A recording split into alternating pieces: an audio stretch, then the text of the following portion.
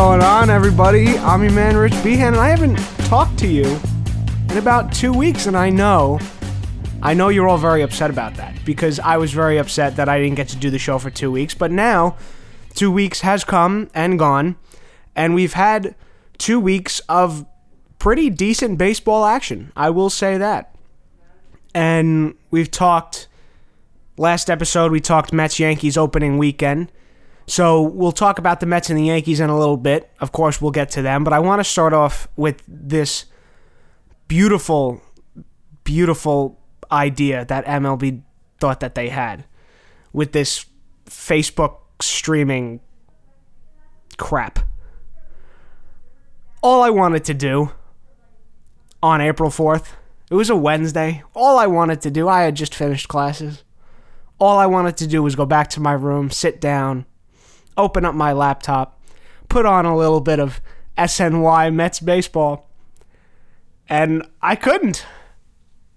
Because MLB.com has partnered with Facebook because they think it's a tremendous idea to broadcast games on Facebook, a social media platform. But I got back to my room and I said, all right, I'll give it a chance. It's not going to be my normal Gary, Keith, and Ron, which is unfortunate, but you know what? I'll give it a chance because we're only, 4 games into the season, and I'd like to watch some baseball. So I open my laptop, go onto Facebook. First of all, it takes me 4 tries to find the stupid stream because everybody's on there trying to create their own streams, and it's just not working. So I finally find the right stream, and then I get onto the broadcast, and I look at it, and I'm like, what is this presentation? Because they had this whole thing on the left side, but then it crept up to the top, and it was like the whole scoreboard took up more of the screen than the ball players did. And then if you were watching on a mobile device, you couldn't shut the comments off, because if you could shut the comments off, you couldn't see the game. So I was on my laptop, and like I said, the scoreboard was in the way and everything, but then, even then, I was like, all right, let's keep going. So then I keep listening to the broadcast, and I'd rather bang my head against the wall than listen to those 3 in the booth together. It was horrendous. I was very disappointed in Scott Braun, a guy who has done Mets games before. He fills in for Gary Cohen when Gary Cohen needs some time off. I was a little disappointed in him. Did an okay job. As a Mets fan, John Kruk was horrendous to listen to. We had a whole inning talking about ice cream. Ice cream. I don't care about you eating ice cream. I care about baseball. And I care about watching the game. Something obviously you don't care about. You care about more about eating your damn ice cream. And then you get to Cliff Floyd, who, if you know me, I love Cliff Floyd on MLB Network. He's tremendous. He does great in-studio work, and his baseball knowledge is very good. But I don't know if he was trying too hard, or I don't know what was going on. The dynamic in the booth was just not there, and it was not working. I thought the whole thing was a unmitigated failure. I thought it was terrible. I will say one thing, the one bright spot, though, was Alexa Dott and whatever she was doing. I saw she interviewed Jim Brewer, who, if you're a Mets fan, you know who Jim Brewer is. I don't have to go through that. She interviewed some beat writers, one from the Mets, one from the Phillies. I thought that was great. It reminded me of A-Rod walking the bases during the MLB All-Star game, but was actually good. So all in all, I thought, and again, granted, I have not watched a single Facebook game since they've done that. I haven't. Because, I haven't had the time. But, I don't know, what I don't know what they're trying to do. If this is the future of baseball, oh, jeez. We're in some deep trouble if Facebook is the future of baseball. I don't know if they've fixed it, but I surely hope they have. Because if they haven't fixed it, oh boy. It's absolutely horrendous. I thought they could have done such a better job than that. And again, I don't know if I'm spoiled just because I watch Gary, Keith, and Ron all the time, and their chemistry in the booth is undeniable. And SNY is such a well put together broadcast, and so is Yes. But the Facebook thing so far, I feel, has just been a failure and a half. And I think it's been terrible. And like I said before, if that's the future of baseball, we are in for some deep trouble.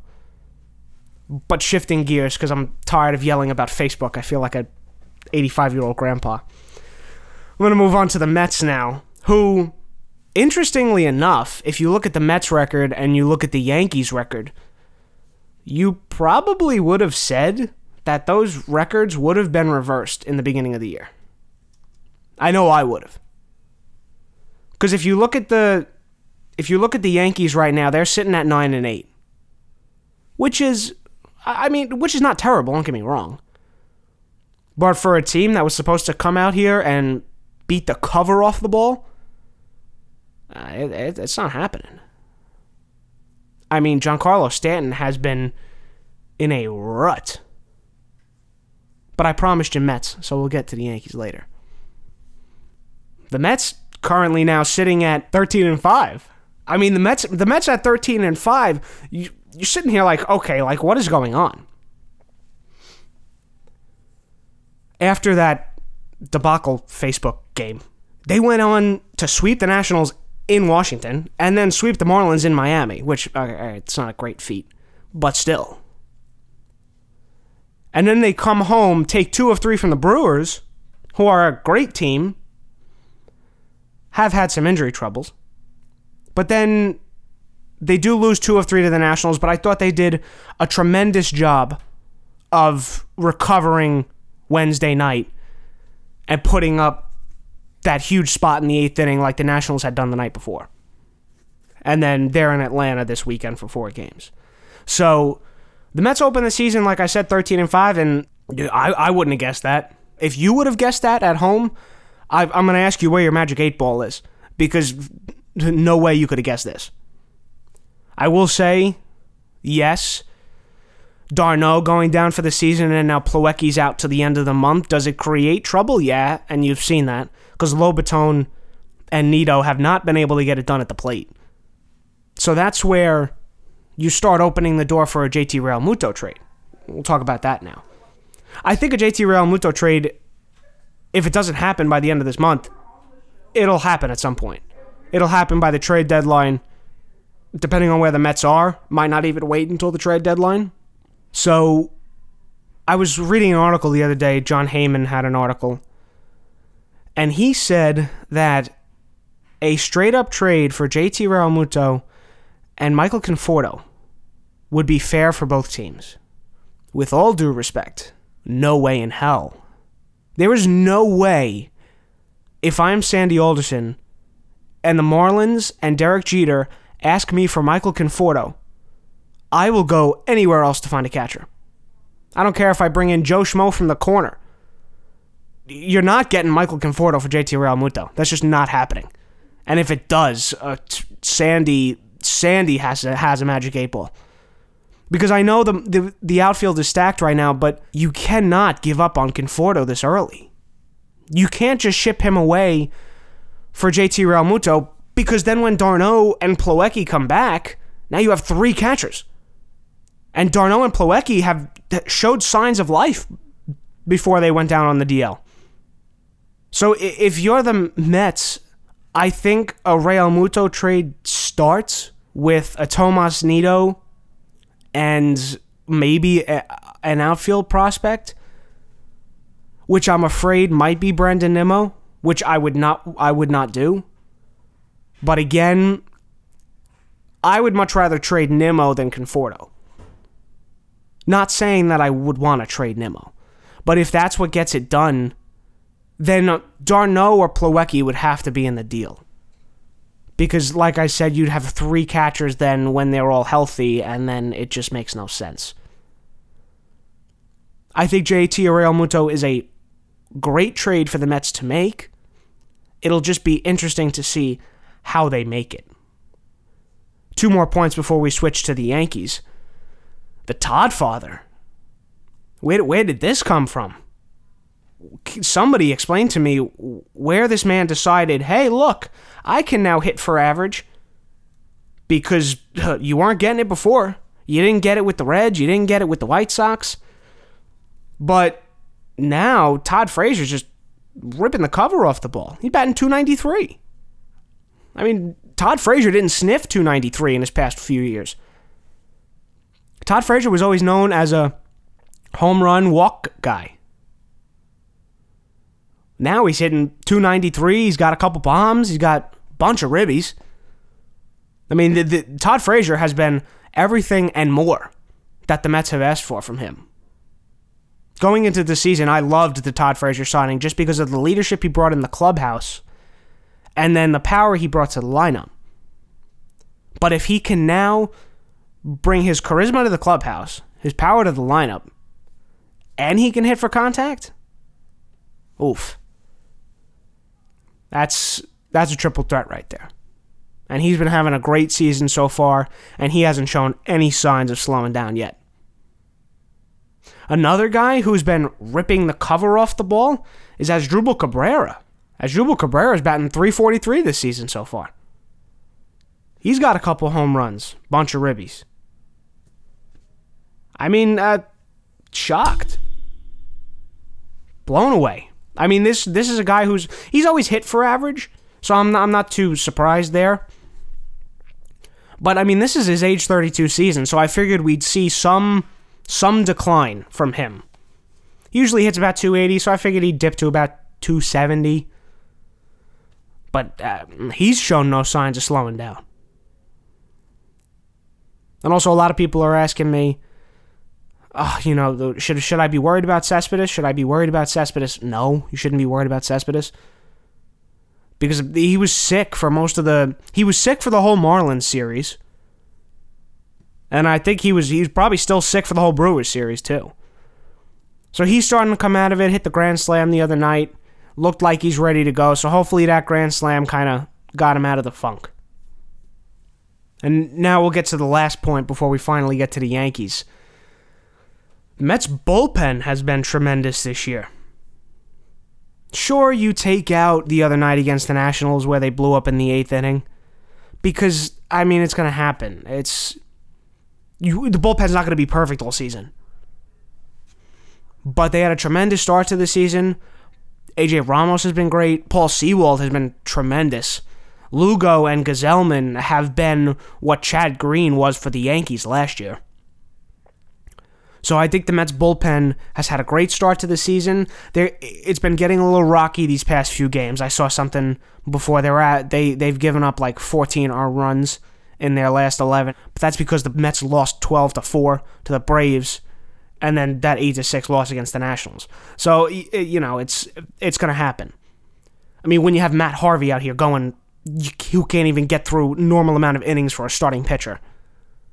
I mean, he looked absolutely awful. He looked like he should be in AA, not even AAA. I mean, the Braves are a good team, but they're not a great team by any stretch of the imagination. And he just looked awful. No command, no control, no velocity, really. Which I didn't expect velocity to come back anyway, after everything he's been through with the thoracic outlet and everything like that. But I expected to see a fourth of the Matt Harvey from 2012, 2013. But we haven't gotten any of that. And if I'm being honest, I don't think we will. Because he has just looked absolutely awful. And for him to come out and say in the postgame that, no, I'm a starting pitcher, I'm not doing anything else. Swallow your pride. Come on. You've looked absolutely awful, and you just don't want to admit it. Because your pride is in the way. You haven't been good since 2015. Buddy, that was 3 years ago. Suck it up. Swallow your pride. Do what the Mets need you to do. Go down to AAA, move to the bullpen, work on something. Because it's not working for you right now. And Mickey Callaway has said that Harvey isn't guaranteed a next start, and he damn well shouldn't be.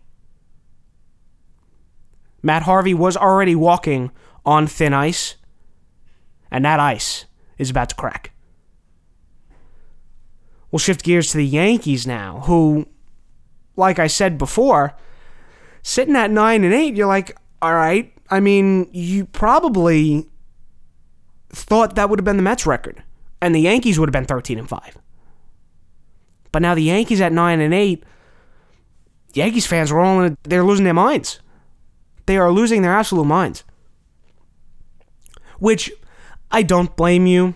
Losing 9-1 to the Marlins after you beat them the night before 12-1, not a good look. I will say that. But the Yankees have had I wouldn't say a tough start to the season, schedule-wise, but it's been pretty hefty. I mean, the Orioles are a decent team. The Red Sox are on an absolute tear, and they have no signs of slowing down. They only played one game against the Tigers. So, if they had played the 4 games against the Tigers, you're probably looking at a 12-9 record, somewhere around there. I mean, yeah, losing to the Marlins, not great. And losing to the Marlins 9-1 is not great, because there's no way the Marlins should be putting up 9 runs against anybody. But they had the day off after that. They regrouped. They won last night against the Blue Jays 4-3, and then they have the 4 games this weekend. But the one thing I will say about the Yankees is that Aaron Judge has looked tremendous so far. Gary Sanchez has not looked okay so far. This was a guy who I thought was going to be even better than Judge this year for the Yankees, but he's gotten off to a rough start behind the plate and at the dish too. Pass balls really affecting him. But I would say Gary is probably the main problem for the Yankees right now, because you start looking at Stanton and everybody's like, oh, Stanton, he's striking out every at-bat. I mean, he's getting booed out of the stadium. I mean, first of all, that's going to happen if you're playing in New York and you're striking out. You're going 0 for 5 with 5 strikeouts. You're going to get booed out of the stadium. It doesn't matter who you are. Babe Ruth, I think, could go in there, strike out 5 times, and he'd get booed out of the stadium. But you got to realize Giancarlo Stanton started last year, too, horrifically. And look what he did. He came out and he won the NL MVP. So this league is, by far, it's not how you start, it's how you finish. And it's not even close. That's the type of league baseball is, just because they play so many games. Giancarlo Stanton in the past has shown he's been the epitome of that statement. So yeah, are the Yankees hitting some rough patches so far this season? Yeah, they have. They've had a lot of people on the DL. They've had a lot of people underperforming. One person overperforming, but I'll get to that in a second. But if you're the Yankees, do not be worried about Stanton yet. Don't. It's not worth your time. Not worth your time. Now, getting to that man who has been ripping the cover off the ball is Didi Gregorius.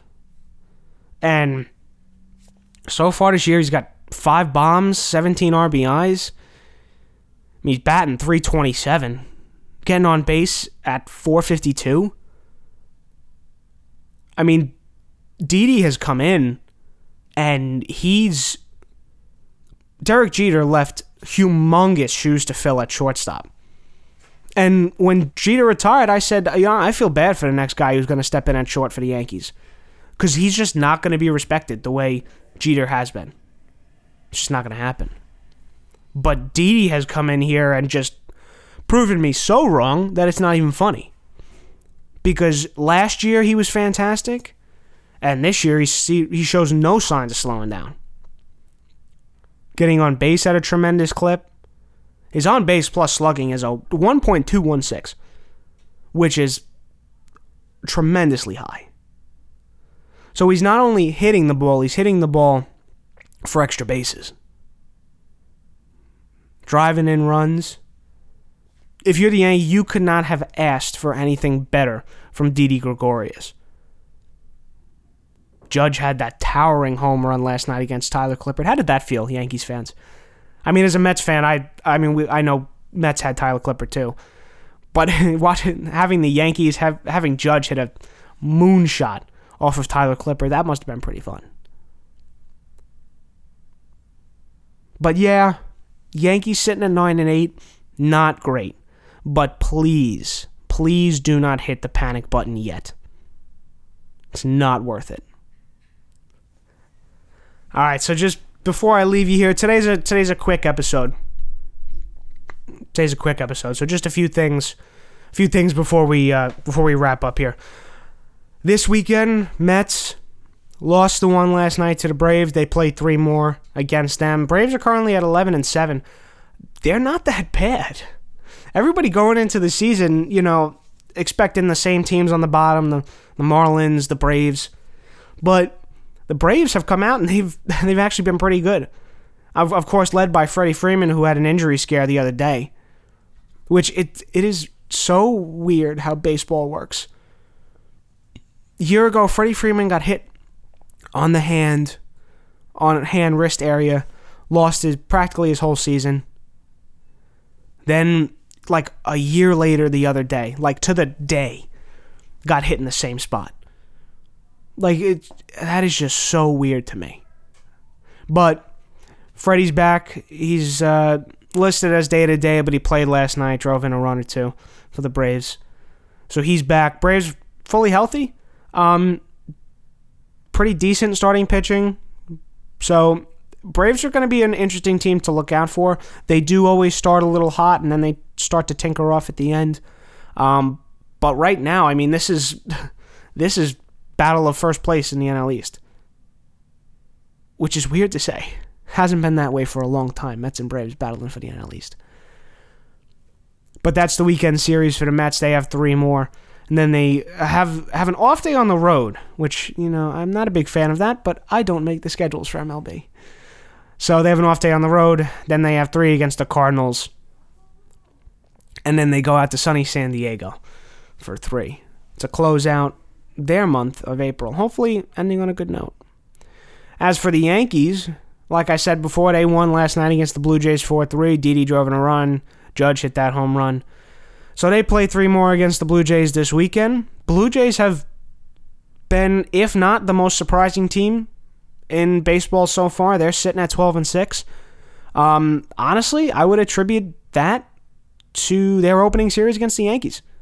I mean, everybody expected the Yankees to go to Toronto and sweep, but the Blue Jays held their own.